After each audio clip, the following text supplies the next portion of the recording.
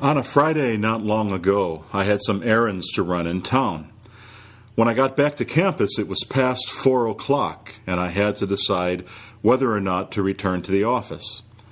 There was nothing in particular I needed to do in the office, and 9 times out of 10, I would have called it a week.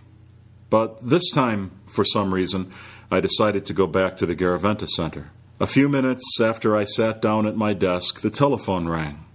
The call was from a dear friend in the UK whose sister had died suddenly. I wouldn't have missed that phone call for the world. Half an hour later, when I had hung up the phone, I thought, now I know why I came back to the office. The Holy Spirit guided me here. I imagine some of you are thinking, it's lovely that you were there to receive your friend's call, but you have to admit that it might have been just a coincidence. Sure, you may be right. I'm perfectly free to think my returning to the office that afternoon was merely a fortunate coincidence. But because, as a Christian, I live by the Spirit and try to be guided by the Spirit, I'm also free to think something more. I'm free to think that my choice to return to my desk that afternoon was guided by the very love that creates and sustains the universe. Now, I know that in any particular instance, this belief can be problematic. Years ago, when I was a seminarian, I served as a summer hall manager at Notre Dame.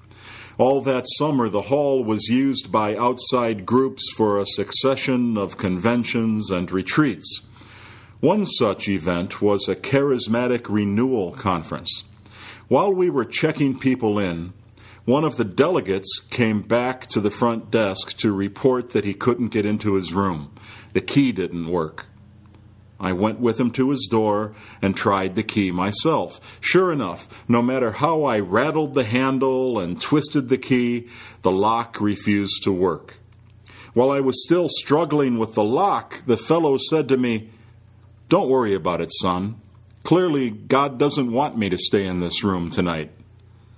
I admit that in the midst of my frustrated efforts, the guy's sublime confidence that the Holy Spirit was taking a hand in his room selection was annoying. I wanted to say, look, the locks in this place should have been replaced years ago.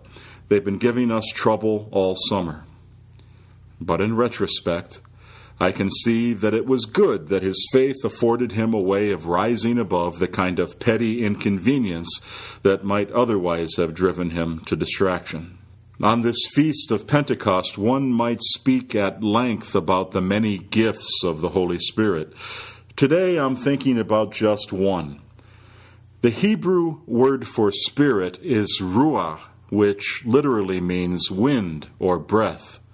Christians use the word to name the Holy Spirit.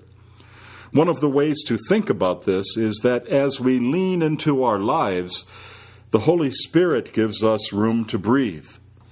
The Spirit saves us from the debilitating mental and spiritual claustrophobia that can result from experiencing life as one random, meaningless event after another.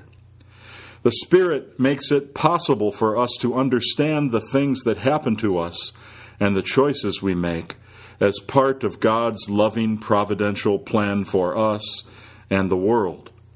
Our life is endowed with an infinite, expansive horizon, except perhaps for the saints among us. It may be impossible to identify with certainty particular actions of the Holy Spirit in our everyday lives. But the possibility that there is infinitely more going on at a given moment than we realize is always there. If we live in the Spirit, let us also follow the Spirit. Then we will live richly and move freely and have our being abundantly in Him. Breathe deep.